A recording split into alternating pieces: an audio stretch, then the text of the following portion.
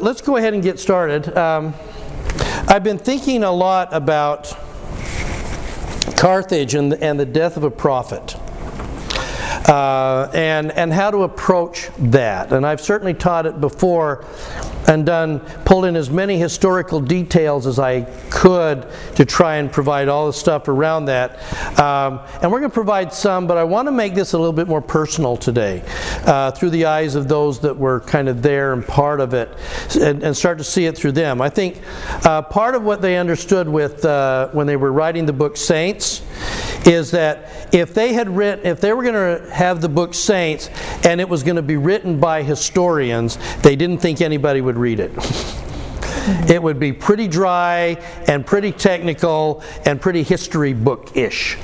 So what they actually did is went out and hired novelists and screenwriters and English majors to write the book Saints. So it would it would be accurate, it would be true, but it would have a narrative flow in it that would be that people would pick up and read. And I think what we found when you start reading the book Saints, it just flows. It's reading like a story. It's like the work and the glory for real. There weren't any steeds, by the way, in Nauvoo. Yeah. Having read some of that book, I find it a lot easier to read than Bushman. Well, he said it's a lot easier to read than Rough Stone Rolling. Bushman, yes, because it's not. That's if the church had allowed historians to write Saints, it would have been Rough Stone Rolling, and so it would have been hard slogging in certain places, and they weren't sure that teenagers would read it, for instance, and they want teenagers to read it. They want teenagers to read Saints, and they're doing it, and it's happening because it reads well. So they had to pull the historians out of it in order to do that. They provide the context and then let these guys write a great story that's true. So, all right. But part of what makes these things powerful is that rather than just looking at events, is when we actually pull back now and go, let's look at it through the eyes of people that actually were there and their response to these events. Now, before we get started on that, though, this is, well, in fact, let's do it this way. I want to start with a quote. There it is. From Elder B.H. Roberts. Joseph Smith lived his life, as I've said elsewhere, in crescendo. It grew in intensity and volume as he approached its close. Higher and still higher, the inspiration of God directed his thoughts, bolder were his conceptions, and clearer his expositions of them. He grew stronger with each passing day, more impressive in weight of personal character and charm of manner. Now, one of the things that I think we have found, a year ago, last January, we started church history, and we dove in, and what we found is we're digging through the Joseph Smith papers, and I told Brother McBride this when he was here. I said it's fascinating to me that how layered Joseph Smith's understanding was, and as a class we kind of went, wow, this just kind of unfolded step by step by step by step, and oftentimes Joseph was surprised by the next step. He just had not imagined, he hadn't considered. It's actually not too far away from, I was just reading this last week some biblical scholars, and they're talking about the fact that when the Savior on the cross cries out, Eloi, Eloi, lama sabachthani, Father, where did you go? That the Greek phrases that he's saying registers in surprise and shock. That you get a sense, at least in the idea of those that understand Greek, saying Jesus is honestly surprised that the Father left him at that moment. Did not expect that, is what the Greek seems to imply. Is that true? Don't know. But it provides an idea of, say, there's a possibility that even the Savior in his humanness was surprised by things as they rolled out. That he might not at age 12 have had the entire package and was ready to go, that he learned in... But certainly as we watch Joseph Smith, we see that. We see somebody that every time he thought he was done, there was another layer, and then there was another layer, and there was another layer. Now, when we get to this stage, in January of 1844, and the clock is ticking, he has 6 months, you watch Joseph struggle trying to figure out how to handle the premonition that he has that it's over, and doing everything possible to make sure that it's not. And he knows it's done, but he's going to try and still figure out a way. And I think, again, it has echoes of the Savior going, if there's any way that this cup can pass from me, can we do that? Now, your will be done, but man, if there's a way this cup can pass, because this hurts. This pain, I'm starting to think thoughts I've never thought before. I'm having ideas that I have never thought before. If we can get this cup to pass, I would like that to happen. And I think Joseph is saying, I know what's going to happen, man, if there's a way to get past this, that would be great. So as we do that, let me ask you though, before we get started. What has it meant to you as a class, an individual, as you watch the prophet and that early church have the church rolled out a step at a time, a revelation at a time, pushing back the envelope just a little bit more? What does that do for your testimony and your view of Joseph Smith and the early church? Yeah.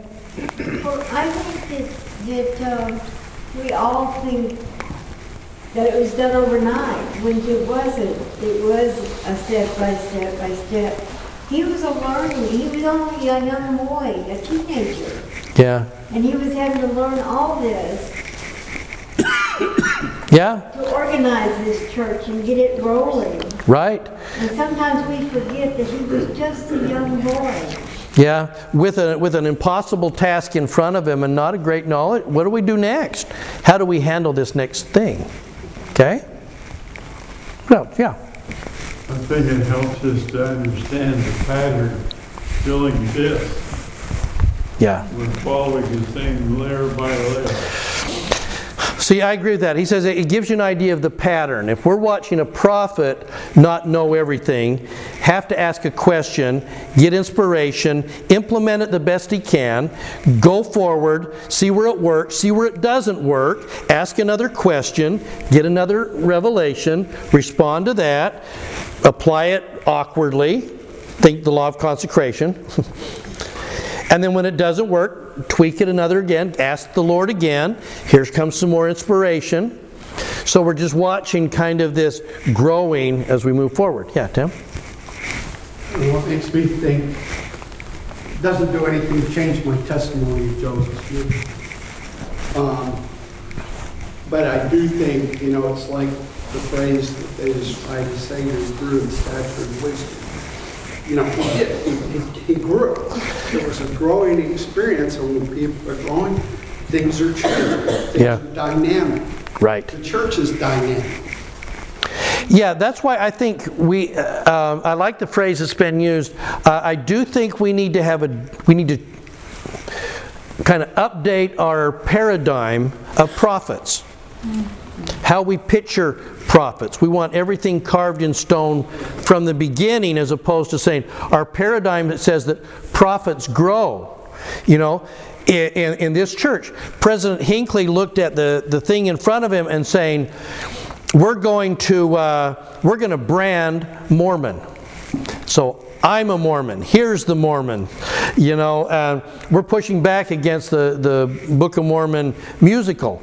And President Hinckley was saying, this is how at this moment we need to do I'm a Mormon. And then President Nelson is saying, okay, now the next thing is we're now going to leave Mormon behind, leave that to everybody else. We're going to call the church by its name. That doesn't mean one was right and one was wrong, but you're watching this step forward as we handle the challenges in front of us. I actually feel like my testimony of Joseph Smith was probably very immature and shallow. Yeah, like an immature testimony. And now it seems to be exploding as I read more and more and learned more and more, understanding what the Lord has been able to do through him despite weaknesses. Yeah, Elaine, I think that parallels mine. Is that I'm saying that my testimony a year later after we started this project, and I hadn't been digging that deeply into the Joseph Smith papers. I thought it was kind of fun, and I looked through here, but as we've had a chance to kind of dig and look and read and stuff like that, I'm with you. My testimony has exploded, but it's exploded of this dynamic prophet, and actually his limitations tell me how great the work is.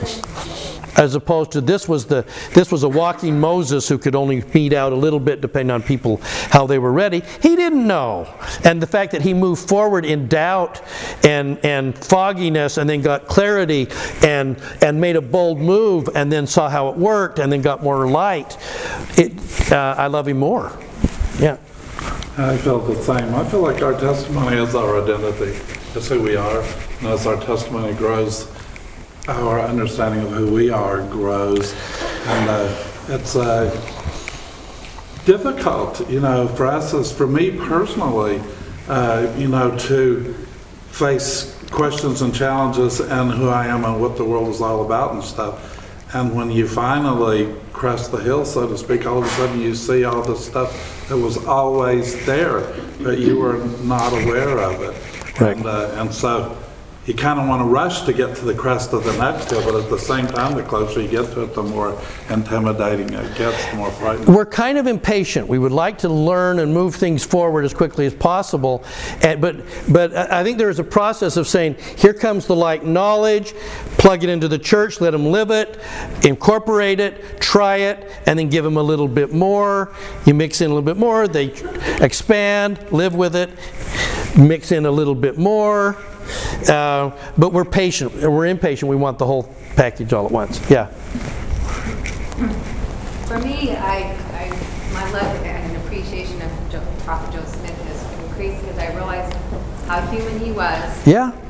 And also it gives me, I guess it's increased my faith in Holy Father that he can accomplish his work with the imperfect. With very imperfect people. Absolutely. It gives me hope for myself, It should. I think if we're able to look at Joseph and see his foibles, then we look at us and we look at the things that we're asked to do.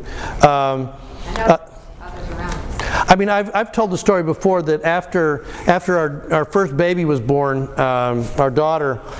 And then I ran my mother-in-law to the airport, and I remember coming back and sitting in the apartment, and Cindy and I sat next to each other, and this little wiggly baby was in a bathtub thing, and we put a blanket in it. We didn't even have a crib yet. We just put her in there on the coffee table, and we're looking at each other like, oh my gosh, now what do we do? Mom's gone, we're on our own, are we going to screw this thing up? And we had, if we'd have known at that point the whole picture, we'd have probably given her to gypsies,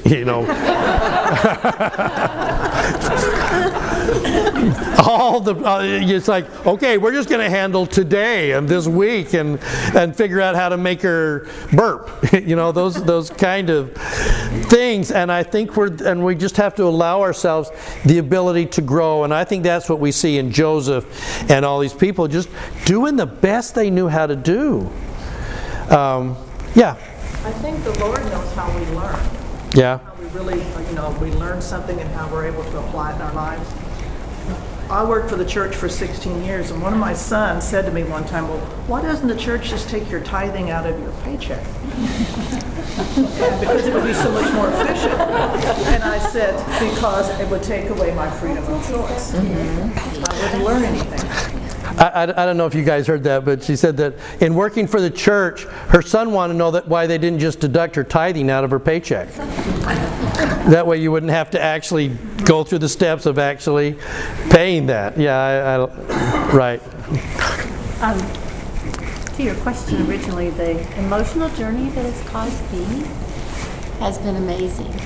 To go from kind of a concrete feeling about prophets and about Joseph Smith, and I've been a member 35 years, but to take the risk and feel the compassion, understand his foibles and his questions, and see the process has been soul stretching.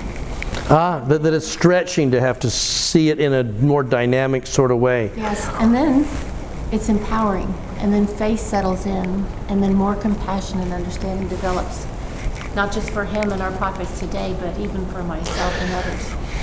So as we understand what he went through, then it builds the compassion in us, both for him and then certainly for us. And then especially, we're doing this at probably one of the most dynamic moments of the church. I don't remember a time in our church history where we all get up in the morning and go, did something change this week? But isn't it interesting that he has set an expectation that it will change? So when the next change comes, like for instance, when they finally get up in general conference, as they should, and say, we're now putting belfries and bells in our chapels. I want two things. I want to purchase the Kirtland Temple, and I want bells in our chapels. If I could have those, I would die happy. As far as the church goes, it's those two faux pas that the church has not done well, and I'm hoping they figure that out. So, but we're at this moment where we get this dynamic thing happening here, and we're saying that in response to what's going on, prophets are asking questions, prophets are getting inspiration, and in some cases, they're getting inspiration and going, you know that I'm a Mormon thing we did just a few years ago? We're going to change that. You know scouting that we love so much? We're leaving it. And not that it was wrong at the time. Right. It served its purpose. It served its purpose, but that does mean that we're having to do hard changes, and but we like scouting, and we like this, and we like, and we're moving forward, and we're having to say we're going to adjust. By the way, I'm totally liking the 2-hour thing. I think that's a good deal. Okay. You're not a primary teacher. What's that? I said you're not a primary teacher. Yes. Well, if you're a primary teacher and you got 20-minute lesson, isn't that? 20 minutes is all. You have to hustle. It's ideal. It's ideal. I mean, really, they have a short attention span, and it's beautiful. Yeah, listen to you guys. Yeah, see with that stirring up? And I loved having my gospel doctrine teacher have 45, 50 minutes to actually teach a lesson. Okay? It could go well. I saw that. Some gospel doctrine teachers, you don't want to have 45 minutes. I understand that. I get it. Okay. So, that said, let's, if we're going to set this last 6 months, January 1844 to June 1844, you need to put it in context so that you're going to understand why people are doing what they're doing and why they're reacting the way they're reacting. And we have to remember, if we go back just 6 years from June 1844, saints are in far west, and there are attacks going on in the outer farms. And what they're doing is then, as farms are being burned, they're actually having to come into the city for their safety. So you watch this gathering and circling of the wagons. You're watching that there is a complicit governor and the courts at the time that aren't helping the saints at all. In fact, the governor seems to be spurring it on. Never mind that Governor Boggs was a major landholder in Jackson County. But in other words, we're not going to get much relief from the state or from the governor. You remember that they had an armed and hostile militia anxious to attack the city, just kind of waiting out there, and they knew that they wanted to sweep in and destroy Far West. As the heat rose, you had traitors and dissenters that had been our brethren and sisters that were joining the voices of the mob and actually giving them inside information about what's happening. That was going on. The result was arrest warrants for Joseph Smith and the other brethren. That was going to spur this, the sheriffs and the courts and everything to find a way to go arrest him. And the result, it led to murders, the loss of the city, and a forced exile in winter. Now, tell me how close in January and February and March of 1844, how close does this come to Nauvoo? Same. Complicit governor? Coming in an effectual governor, and then we think complicit at the end. Attacks against farms. Yeah, that was going on. Armed and hostile militia. They were being stirred up by the newspapers, especially the Warsaw Signal, stirring up all of this anger and hate. And who was giving them information? Dissenters. Yeah, the Laws, the Fosters, the Higbees were providing information and stirring stuff up. Okay? And then did it lead to arrest warrants? Yeah. Now, how did Nauvoo do this differently, though, than they did in Far West? Did they learn anything over 6 years? What happened when people's farms were being burned in Illinois? How'd we do it in Far West? We go burn them back, right? So there were retaliatory strikes by the Danites in Missouri that were burning. They weren't hurting people. They were just burning farms and taking property. But it was enough to stir things up. Did we do that in Illinois? No. And I believe the fact that we didn't retaliate even after the martyrdom bought us the 2 years that we needed to be able to get ready and more peaceably leave Nauvoo. Till in the end the mob got anxious, and then we had the battle on Mulholland Street in 1846. So it's different. Arrest warrants for Joseph Smith. How are they handling the arrest warrants? Nauvoo has a city charter, and Nauvoo has a court. And if they're going to swear out a writ of habeas corpus against Joseph Smith, you got to produce yourself. He just go to the court in Nauvoo. He didn't want to go to Carthage. It's an armed camp. So it's different, but but if you are somebody who has lived through Far West and the fall of Far West, and you're watching these things go on, what's your reaction? Fear, horror. It's happening again. And you're going to handle fear the way you handle fear. Okay? So, I think that's the question that we have to ask ourselves. If you have been through a painful, traumatic moment in your life, and you see the same elements starting to combine again, how do you handle it? What do you do? Knees. You might hit your knees. You decide you need to go someplace else. You might need to avoid. You need to go somewhere else. See, the answer is that you would do what you do. Because if we started going around the room and I said, how do you handle threat? How do you handle anxiety? How do you handle things that scare you? Some are going to start praying. Some are going to leave town. Some are going to fight back. Some are going to start eating Oreos. Some are just going to sleep more. You know, we handle threat the way we handle threat. Some people just get angry. Some get scared and tearful.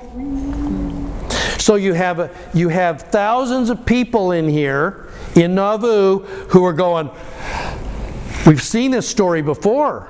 We know how this ends. And they're going to handle it the way that they handled it, their way. How do you handle it if you're Joseph Smith?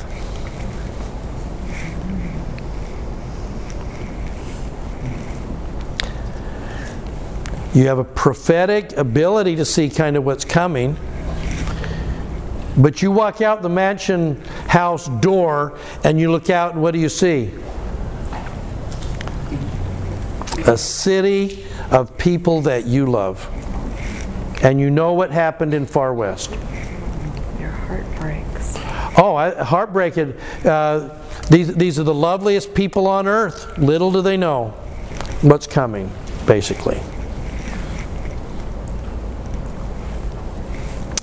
Okay, so when I was in college, one of the things that kind of showed up on the scene, we found a journal of a man by the name of Wandel Mace. One of my professors had it, and we were able to get a copy of the Journal of Wandel Mace. I still have it. Now you can get it online.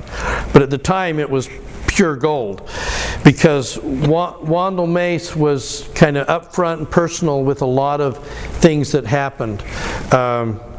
Wandel Mace, for instance, is the one that just before the Battle of Mulholland, the city is defenseless, and they find an old cannon in New Orleans that they actually haul up the river. They take it to the Nauvoo temple basement. They blacken the windows. They refurbish this cannon, and then it worked. And then they would stuff this thing full of like iron and scraps and stuff like that. And when the mob would make noises coming down from the east side of Mulholland, coming down there, they'd fire off this cannon and scare them to death. Okay, that was Wandel Mace. By the way, anybody know where that cannon is now?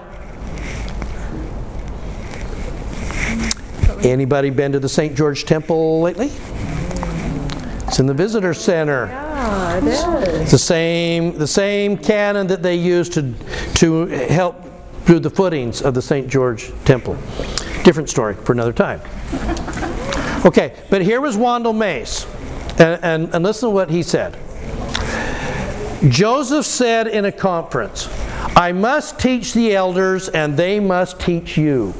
This he had been doing all the previous winter, 1833, 1834. He spent most of his time in teaching the 12 and other elders and in giving endowments. He was so constant in his labors that they wondered why he'd be so untiring in his labors. Upon one occasion, Elder Orson Pratt remarked to me, "I don't know what is the matter. Joseph gives us no rest, neither day nor night. When we ask him, he says, 'The Spirit urges me.'" You just get this sense of this foreboding that was beginning to steal upon him. On one occasion about this time, when addressing the congregation, Joseph had said that he had rolled the burden of bearing off the kingdom onto the shoulders of the 12. "I have so diffused the priesthood, I defy all hell to overthrow it. Now it matters not what may become of me. I am going to rest a while."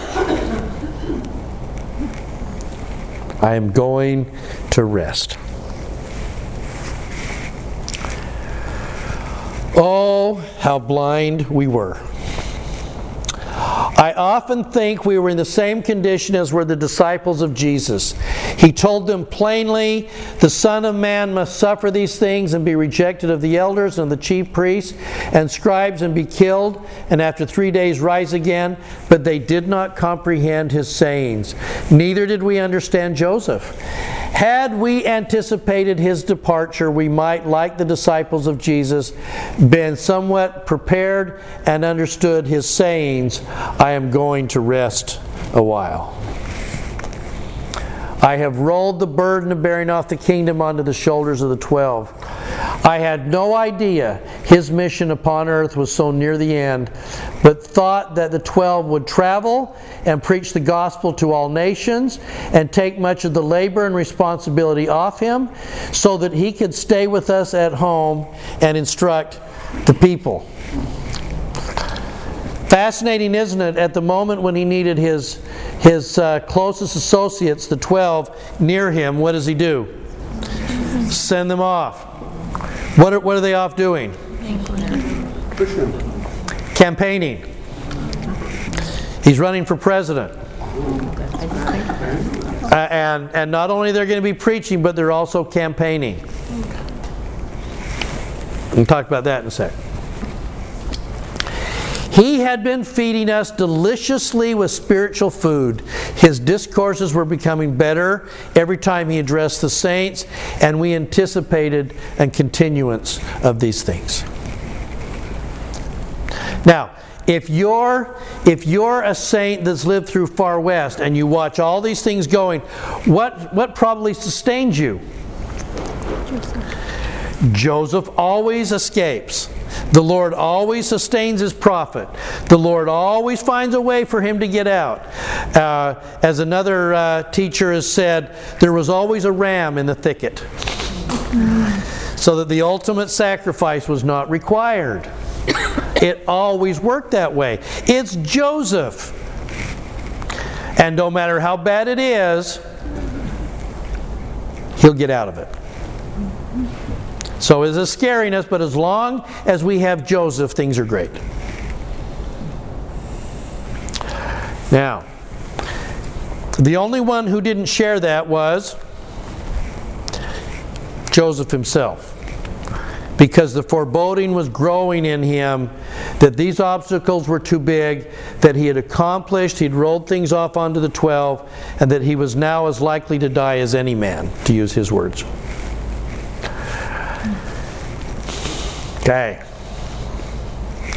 Wilford Woodruff. I am a living witness to the testimony that Joseph Smith gave to the 12 apostles when all of us received our endowments from under his hand. I remember the last speech he ever gave us before his death. It was before we started upon our mission to the east. He stood upon his feet some 3 hours.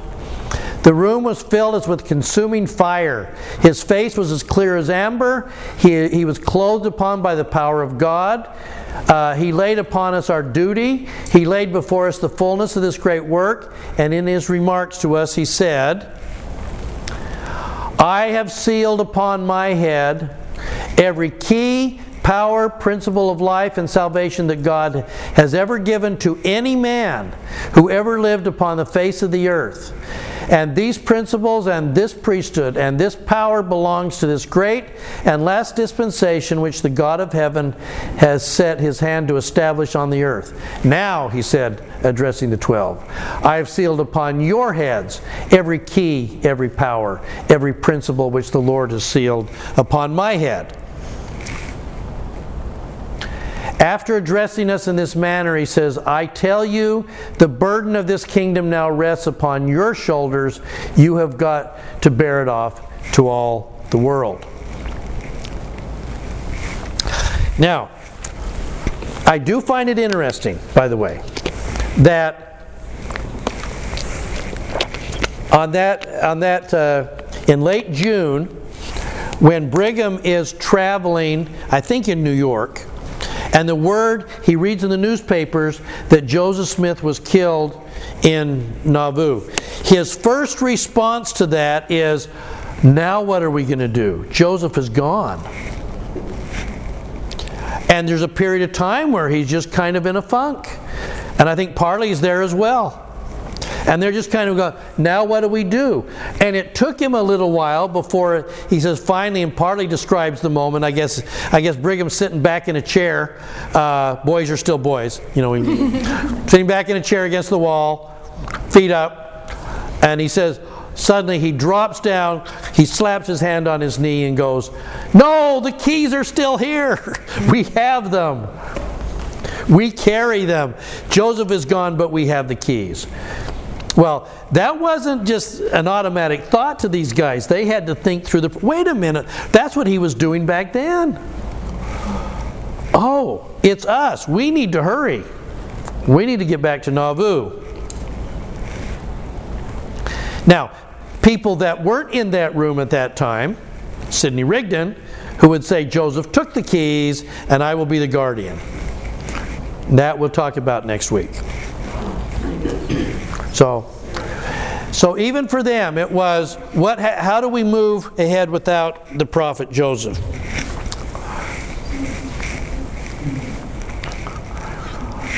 Now, so let me ask you again. If there's a foreboding that he's leaving, how did Joseph handle it? What did Joseph think might save the people, and what might save him?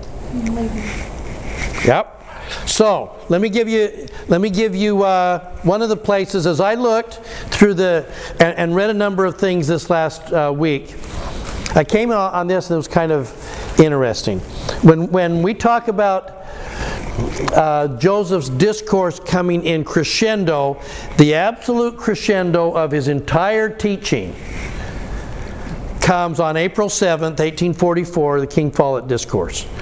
On a rainy, blowy day, thousands of people there. We talked about last time that we have about 40 minutes of his discourse there. He spoke for between 2 and 3 hours. And what he put out there was the apex of everything that he had learned to that point. King Follett Discourse is a masterpiece. But I found this little piece in it I thought I would quote from.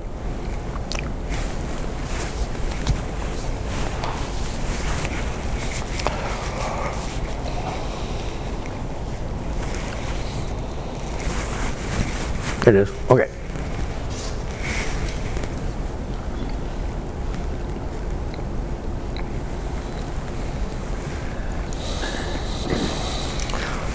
King Follett was a friend of his that was digging a well. By the way, if you take the little... How many have been to Nauvoo? How many taken the little wagon, horse-drawn thing, and you go by where...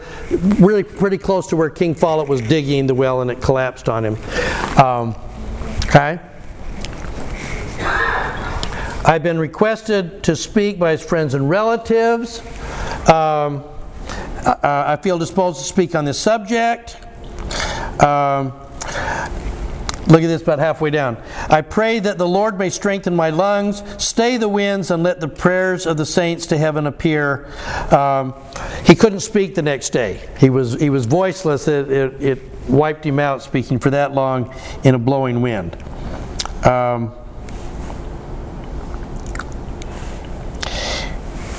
He says, I do not calculate to please your ears with the superfluity of words.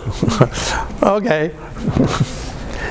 Or oratory, or with much learning, but I calculate to edify you with simple truths from heaven. In the first place, I want to go back to the beginning of creation. And he's going to say if we get it wrong, it's hard to get it right.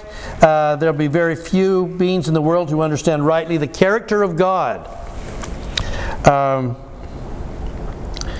And then, I'm going to pull all the way down here. You need to...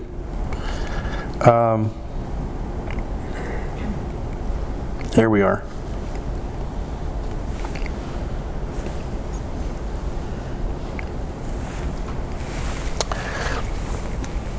My first object is to find out the character of the only wise and true God, and if I should be the man to comprehend God and explain or convey the principles to your hearts, so that the Spirit seals it upon you, let every man and woman henceforth, now listen closely, henceforth put their hand on their mouth and never say anything against the man of God again.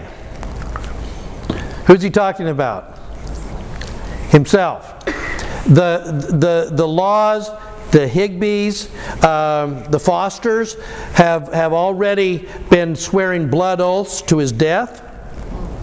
They are already stirring things up. They're just a few weeks away from forming their own church.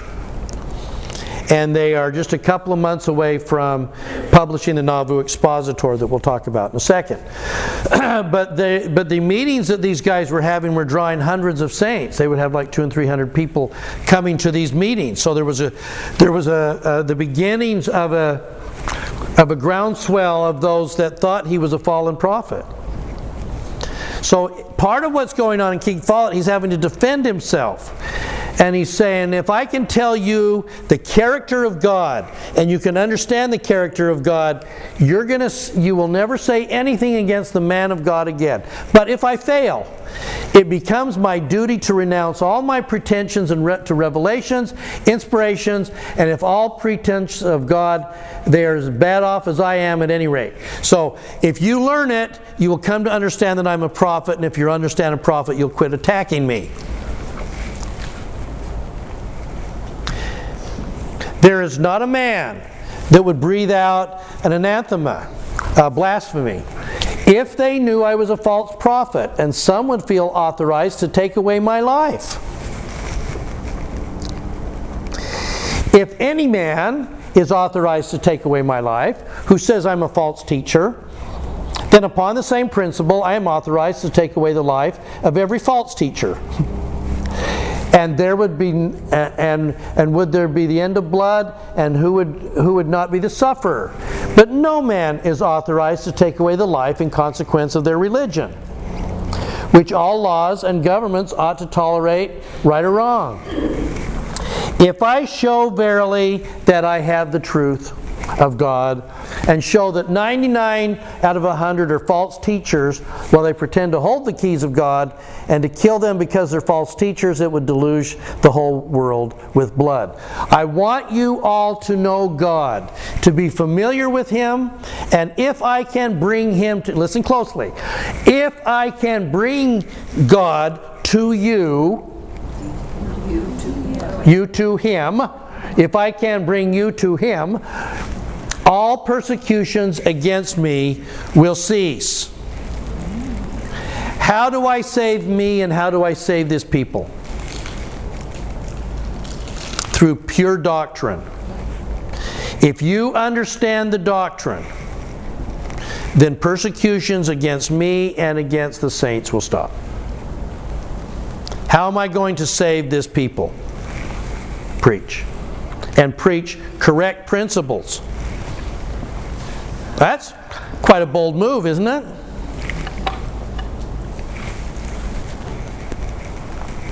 Now, what he then goes on to say does just the opposite.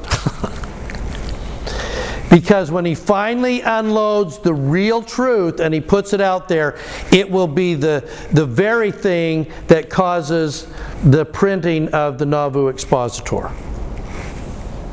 And ends in his death. What is it that he preached?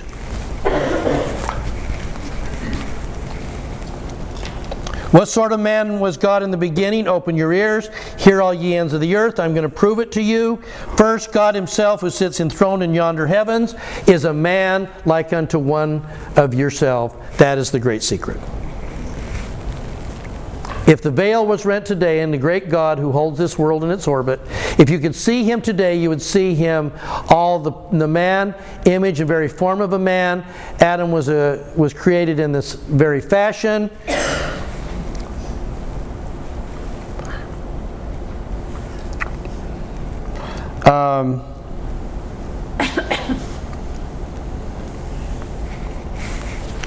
Basically, these are incomprehensible ideas to some, but they are simple and first principles. We may converse with Him as a man to another, that God Himself, the Father of us all, dwelt on an earth the same as Jesus Christ Himself did, and I will show it from the Bible. Okay? That was the secret. God lived as a man on his own earth, and that was blasphemous to everybody who say God is eternal to eternal to eternal. He's always been God. The idea that he was a man is just beyond the pale. Yeah. So does that mean that Heavenly Father was the Savior of that group? Well, here's what he's teaching, and he says yes. Why would the Father do that? The answer is obvious. In a manner to lay down his body and take it up again. Jesus, what are you going to do? To lay down my life as my Father did and take it up again. In other words, that's what he was preaching. Now, this is April 1844. That was Joseph's understanding. That might have been sharpened over time, or it might have been modified. I don't know. But at this moment, this is what he was teaching. This is one of the concepts that he was ready to unload on the saints, and when he tells it, it's a bit of a shock. Because that kind of blows the categories. How do we handle this big idea?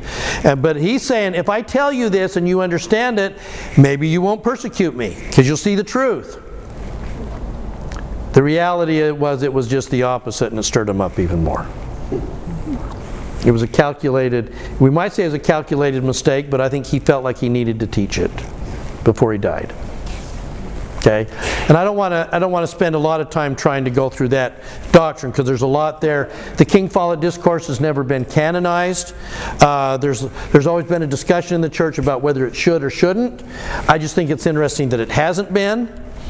But certainly Joseph was teaching it, and it teaches us something about the nature of God. Okay? Questions on that? That's what the King Follett Discourse is. And now he's going to go on for the next 3 hours to explain it in more detail. I'm trying to find this in Gospel Essays. Isn't that brought up? Isn't this topic brought up in the Gospel Essays? Is it? I'm looking now. I'm not sure. I've got in the back of my mind that it is. I haven't seen. And it'd be interesting to see if they're accessing it, or if they're... Everything that I've said to this point says the church has done interesting things with the King Follett Discourse. At times they pulled it more into our instruction, and at times they've kind of left it out. And then it's in and then it's out. And I think there's still an idea that we're not quite sure on all of this stuff. But at this moment, at this time, this is what Joseph is teaching, and this is what people are hearing. Yeah?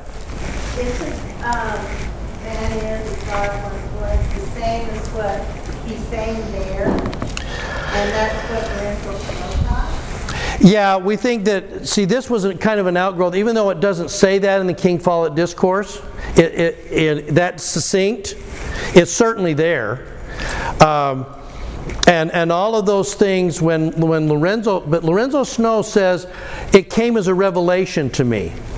And then he tells Brigham Young, and Brigham Young says, or Joseph says, that's great, just don't teach it. So it actually came as a revelation. So apparently he didn't hear it from Joseph immediately, and I think that moment happened prior to this. So Lorenzo was already getting that, and it could have been that Joseph was talking about some things privately to the 12 that he then expands here that Lorenzo heard. Yeah? How can we have access to that? Yeah, if you'll go to Joseph Smith Papers, the King Follett Discourse, it's kind of cool. Again, there were 4 scribes writing it, and we've taken all 4 scribes there's a little bit different, and they brought them together to create one narrative. This is the Wilford Woodruff. The one in Joseph Smith Papers, no, it actually shows all of them. They have the Joseph Smith Papers shows this discourse and all of the scribes who wrote it. It's not the condensed version. So it's fascinating. I love it. And by the way, so let me just, to roll off of this, what comes at the end of the King Follett Discourse?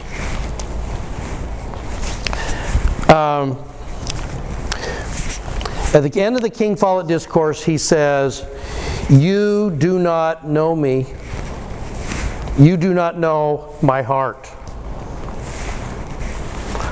He says, but someday, when I'm called before the archangel, and weighed in the balance, you will all know me then. I say no more for the present. Amen. And he finishes. Okay, very strong, powerful. Joseph at his crescendo. Joseph at his highest moment. And people were really struck by that. Okay. So, let's roll this forward then. How does that go over? Among the saints, it's powerful, it's beautiful. Among the descenders, that's the last straw. And as they're forming their own church, they then put together they buy a printing press, and they print up the one and only copy, 1,000 copies, of the Nauvoo Expositor, meaning the Nauvoo Exposer. And it lists, and how many of you have a copy of the Expositor? If you go to Nauvoo, you can get it. It's easy found. And if you've never gotten it, when you go to Carthage, by the way, you really shouldn't do the Carthage jail without walking across the street to the museum on the other side over there. That's where the cool stuff is. There are copies of the Expositor. There are copies of the Times and Seasons. There is the New York Times Nauvoo Temple with naked ladies on it. They were talking about the dedication of the Nauvoo Temple, and they just drew up their idea of what it probably looked like. And there's a nice little, there's a temple with a really tall steeple and naked women around kind of the outside of it. You can see that. You shouldn't miss out on the museum across the street from the Carthage jail when you go. It's worth playing. And they have a doorway where Abraham Lincoln preached from. So in Carthage. Is it a church? It's the county. It's owned by the county. It's the county museum, but it's right when you walk. The door that goes up to the upper part of the Nauvoo jail. If you're standing there, if you turn around, the museum's across the street, and you can walk over there. Is it new, Carthage? No, it's been around there for a while. That museum. I wouldn't miss out on that. It's pretty cool. Okay. So they, along with that, they then print up the Nauvoo Expositor, 1,000 copies, printed up there on Mulholland Street. Partly because Joseph has been attacking the Laws and the Higbees, the Fosters, that are pushing back against him, and he's exposed some of the things that they did. They're covering their honor, so they're going to go ahead and push back. And they write about 9, in addition to 9 or 10 things that they're pushing back against the prophet. A couple of them jumped out at me, which I think is kind of interesting. One, Resolve 7, we discountenance and disapprobate the attendance at houses of reveling and dancing, drum shops and theaters, verily believing that they have a tendency to lead the paths of virtue and holiness to those of vice and debauchery. Oh!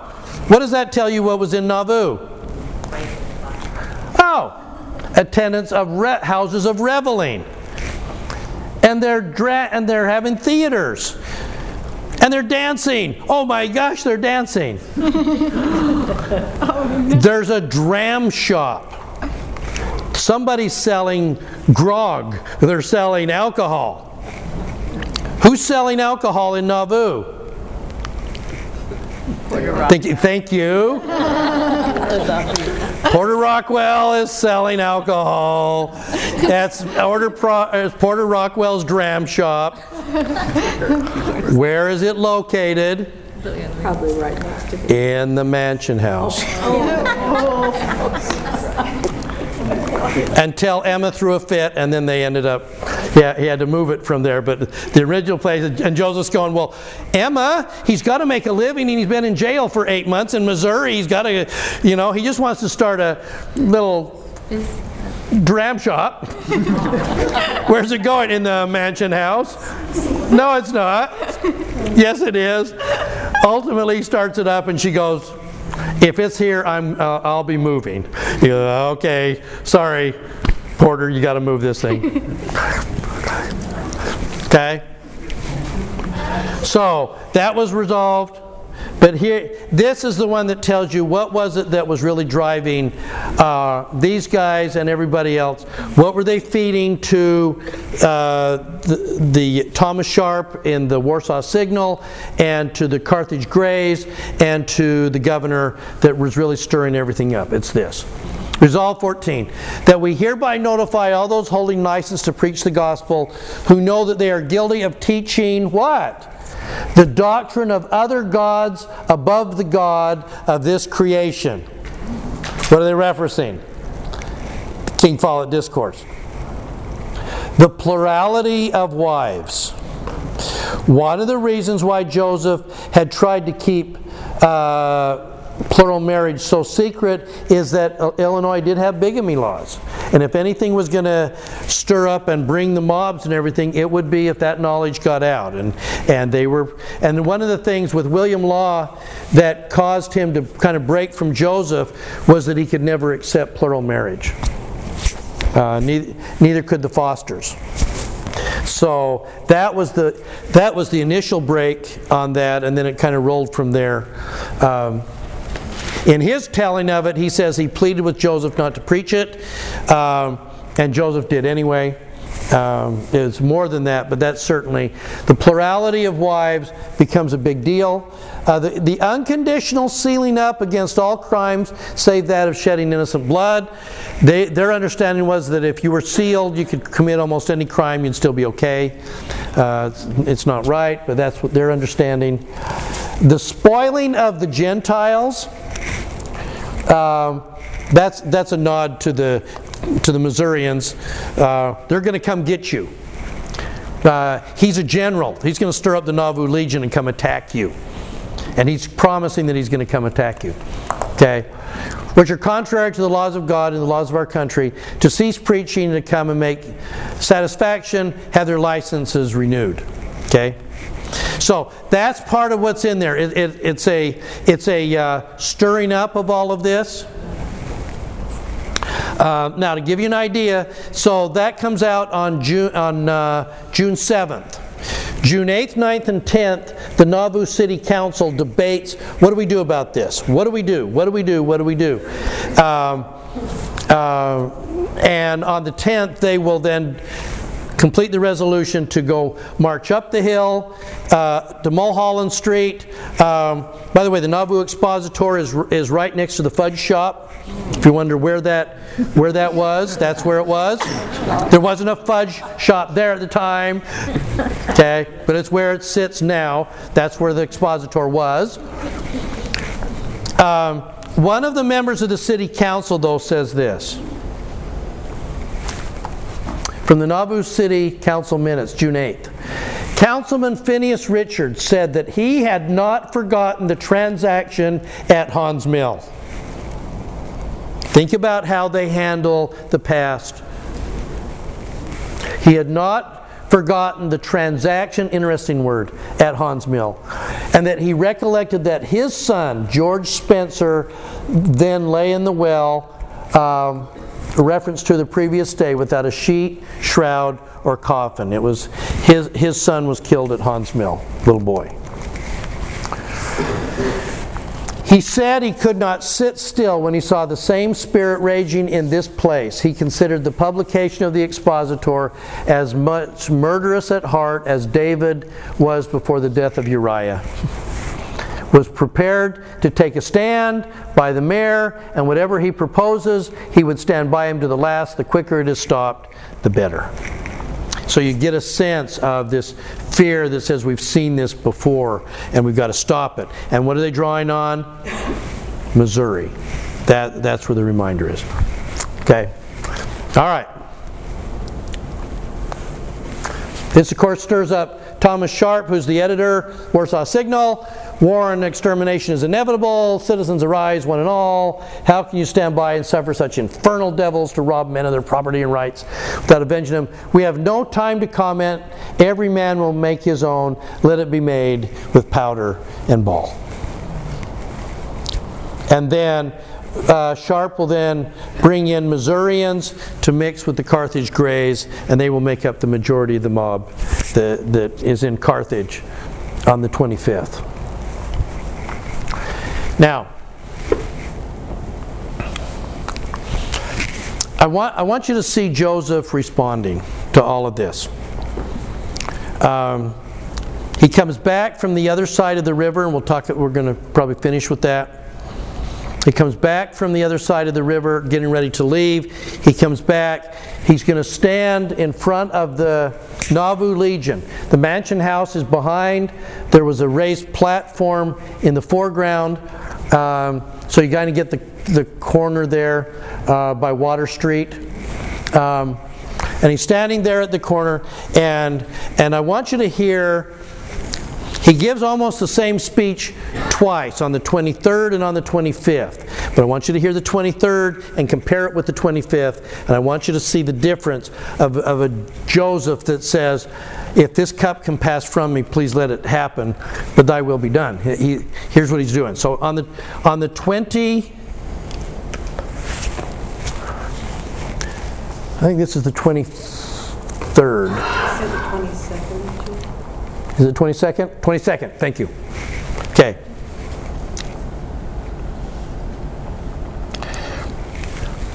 This is an unknown scribe. We have another one. This is actually a little bit better, I thought. So he pulls out the Nauvoo Legion. They're all there. General called us out to order. To astonishment, counseled us to give up our arms that had been supplied for our defense by the authority of the state. Now, listen. I wish to render my thanks as soldiers and citizens under my command. And this is beautiful. If you listen to what he's saying, I think it's just incredibly prophetic with an idea of human nature coming from him. He says, I proclaim as your general, you have done faithfully your duty in guarding this city, preserving the lives of the people. For I have seen you on duty without shoes or comfortable clothing. If I'd had means to buy, I would have obtained the necessary things for you. I would gladly do it, but I cannot mortgage any of my property to get $1. But I say this, and this is a promise to the Nauvoo Legion. You will be called the first elders of the church, and your mission will be to the nations of the earth. You will gather many people to the fastness of what? The Rocky Mountains. As a center for the gathering of my people, and you will be faithful because of what you've been through. Now, listen closely. For many of those who will come under your ministry, because of their much learning, will seek for higher positions, and they will be set up and raise themselves in eminence above you, but you will walk in low places unnoticed. You will know all that transpires in their midst, and that those that are your friends will be my friends, for I promise you that when I come again to lead you forth, I will do to prepare a place for you, so that where I am, you shall be with me also. Now, here's what he said. Let me just paraphrase what he just said. You who have been fighting in the Nauvoo Legion, someday you will go forward. You are the first elders. There will be others, because of their learning and understanding, will be placed above you. Quorum of the 12, more educated people. That ultimately you won't probably be the first elders of the church. But you are the salt of the earth. You are the people that are on duty without shoes, and you will walk away from this knowing that I am your friend. Even though you won't be in high places, I will be there for you. So prepare to go to the Rocky Mountains, and from there we will take the gospel to the world. That's a remarkable understanding of what kind of people were in that group. I just think and prophetic. Okay? Yeah. So he mentioned Rocky Mountains, but wasn't it after he was martyred that Brigham Young and others were trying to decide where they could go, and they were mentioning several states or several territories, but not necessarily Utah. I think they were basically saying Joseph had said at one point. Remember, Joseph is over preaching on Montrose, and he's thirsty, and he says, "Somebody give me some water." And they gave him some water out of a barrel there, and he tastes it, and he goes, "Oh, that is great water. It tastes just like the springs of pure streams in the Rocky Mountains." Oh wow! Oh, cool. Oh, wow. So there was a sense of them that's kind of the general direction. But they talked about Vancouver. They talked about Texas. They were being sent in all directions, but I think they had a basic idea going forward. It was enough that when Brigham has his vision of the prophet Joseph in winter quarters, Joseph says, "Here's where you're going," and he shows him a mountain and a particular large outcropping of rock, and he says, "Go there." And it turned out to be Ensign Peak. Yeah. So this is on the 22nd. Then he's going to go from here, gets up the next morning. He's going to go off to Carthage. Yeah. Since these are supposed to be such great, outstanding men, do we have a list of who they were? The Nauvoo Legion? No, we don't. So he said, you're not going to be that, at the end of the day, you're not going to be seen as that remarkable, but you know who you are and I know who you are.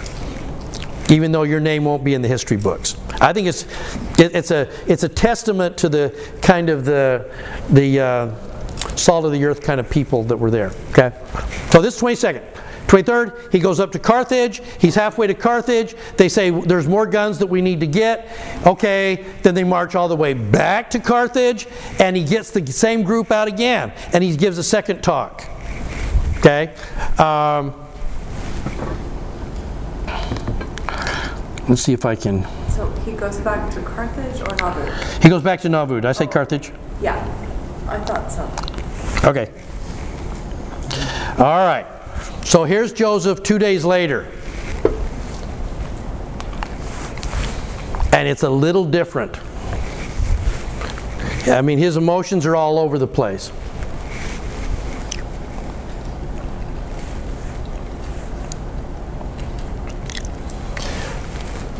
Same place. Up on top, mansion house, Nauvoo Legion. And he's going to say, "I say to you, saints, be not troubled. Give yourself uneasiness as to make any rash moves." He's going to say, "For you will be called upon, you forth to go." You will be called upon to forth and call upon the freemen from Maine to gather themselves to the Rocky Mountains. So he's really saying not just like Maine people, he's just saying all the way to Maine. Okay? And the red man from the west and all the people from the north and south will establish themselves.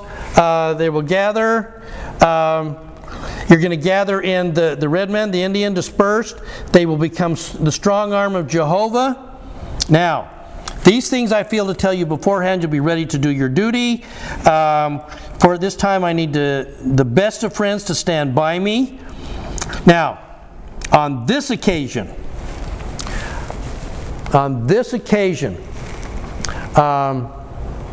would like to know of you all, by your own answer, yes or no, are you willing to lay down your lives for me? Wow. The answer is unanimous. Yes. You can hear, yes. I am your father. Shall I not be your father? All answered with a loud voice. Yes, he said to us, I am willing to lay my life down for you, and if innocent blood is spilled on this occasion. He then drew his sword from the scabbard. By the way, that sword's in the Nauvoo temple in the recorder's office, if you want to see it. They'll show it to you. He then drew his sword from a scabbard, raised it above his head, saying, I will call upon the mighty gods to bear witness to this. I have drawn my sword. It never shall be sheathed again until vengeance is taken upon all our enemies. I call upon the elements in our defense, the winds, the whirlwinds, the thunders and lightnings, earthquakes. The earth shall be shaken, the seas heaving themselves beyond the bounds. These things shall be brought to bear against our enemies for our protection of the people of the Lord. But this day shall not be that day. Okay? Aragorn could have not said it better. That's right. Okay? We have given up our arms, and I shall surrender into my hands, which I consented. I only do to return to you again. With this blessing, we were dismissed to go home. So you get on the 22nd, you get I think a number of people said, you get the prophet who says, you will gather to the Rocky Mountains, you will take the gospel to the world. Then then you get this Joseph who is stirred. I think he's scared. He's worried, but he sees these people that he just loves, and he gives them a rousing speech that I think is just incredible. Basically the same talk, but two different forms of it. Okay? All right. Questions on that? I just think that's remarkable. Okay.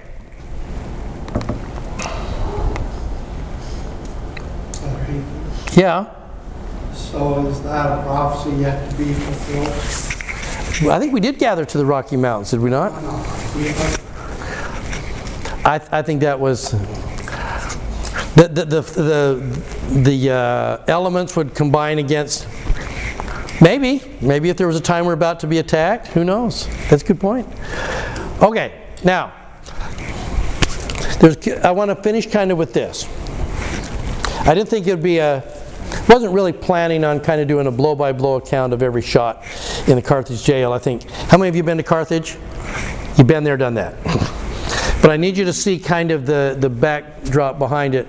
And then we will pick this up next week, kind of the immediate aftermath and then the succession of Brigham Young and the move forward.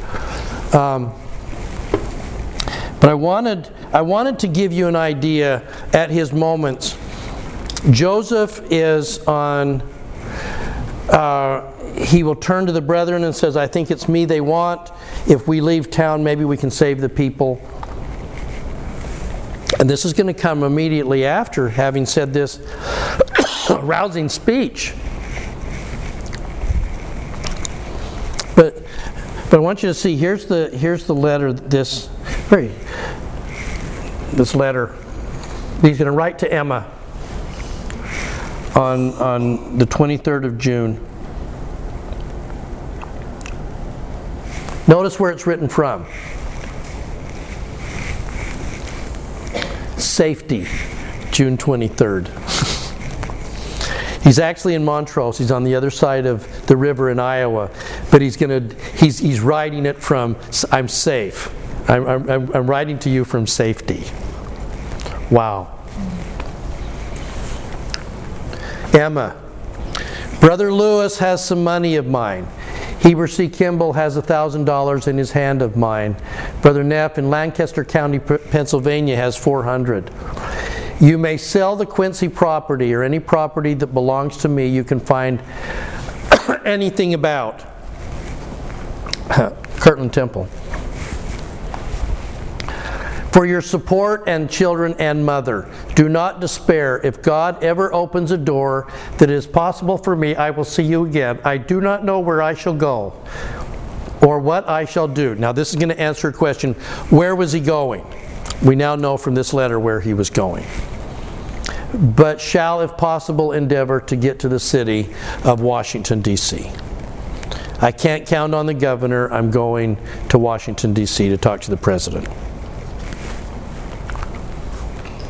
May God Almighty bless you and the children and mother and all my friends. My heart bleeds no more at present. If you conclude to go to Kirtland, Cincinnati, or any other place, I wish you would continue to inform me this evening. I don't know that I'm coming back. Sell the property. Take care of yourself. I hope you can do that. By the way, take care of Willard Richards' family. But I want you to see something. This is what we're going to finish with. The tradition back then was that a handwritten letter from one person to another in your own handwriting is a very intimate kind of thing. They would get this, they would read it over and over and over. Could you see it in their handwriting? They were right there. Think about when we get autographs. An autograph says, this great person, Abraham Lincoln, wrote this wrote on this paper with his hand. He stood right here. Autographs are really important to us. And now, he dictated almost all the things that he did. And this first part of the letter is written in Willard Richards' handwriting because Joseph was dictating this letter. But notice what happens right at the end of this letter. You have to look very carefully. It's right there.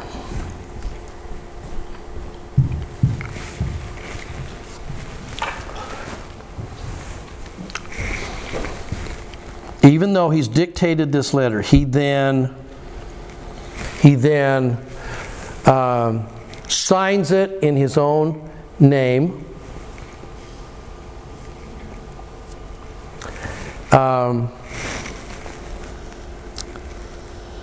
And then we're going to get, this is the back part of the page. Okay. In other words, he's feeling like he needs to be able to say to her intimately, I'm here. And then I want to complete, if you give me one more second, because we're going to get something very similar to this right at the end. And it's the last letter that Joseph writes from Carthage.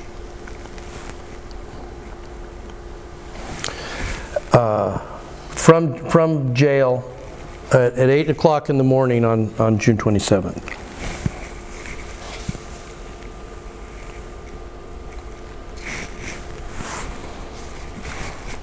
These we haven't had until just lately. Okay. Notice the same thing. You see the handwriting. I think the handwriting is in.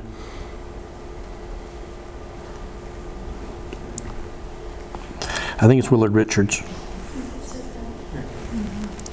Okay.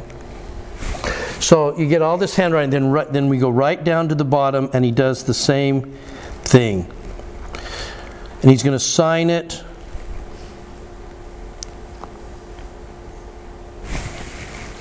In his own handwriting. But this time, he's going to put a little PS on it in his own handwriting, and he's going to say this. And I think it kind of sums up. P.S. Dear Emma, I am very much resigned to my lot, knowing that I am justified, and I have done the best that could be done. Give my love to the children. I think, in a word, that probably sums up Joseph's entire ministry. I am resigned to my lot, knowing that I am justified, and I have done the best that could be done. Wouldn't we all like to be able to say? Oh yeah. Yeah, wouldn't we like to be able to stand before the Savior and say, I'm resigned, what's happened, but I have done the best that could be done. And I think that kind of says where he is. And so let me just kind of leave that with this, because that's at 8 o'clock in the morning. We know what happens at 5, about 20 minutes after 5. But I think there was that sense of these guys that it was coming. There wasn't going to be a whole lot that they could do about it at that point, but still a sense of peace that says, I've done the best I knew how to do. And my testimony of Joseph is he did the best that he could do. And sometimes it was imperfect, and sometimes it was awkward, and sometimes it was magnificent. But at the end of the day, I think that would be the thing we'd all hope. We've done the best that we know how to do with the Spirit that's given us. And I pray that we can do that, and I leave that with you in Jesus' name. Amen.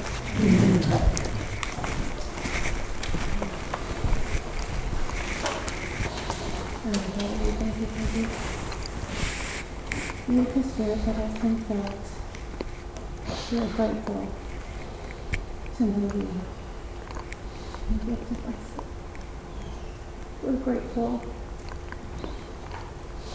for Brother Hinckley and his preparations, his inspiration, and his busy response to his gifts.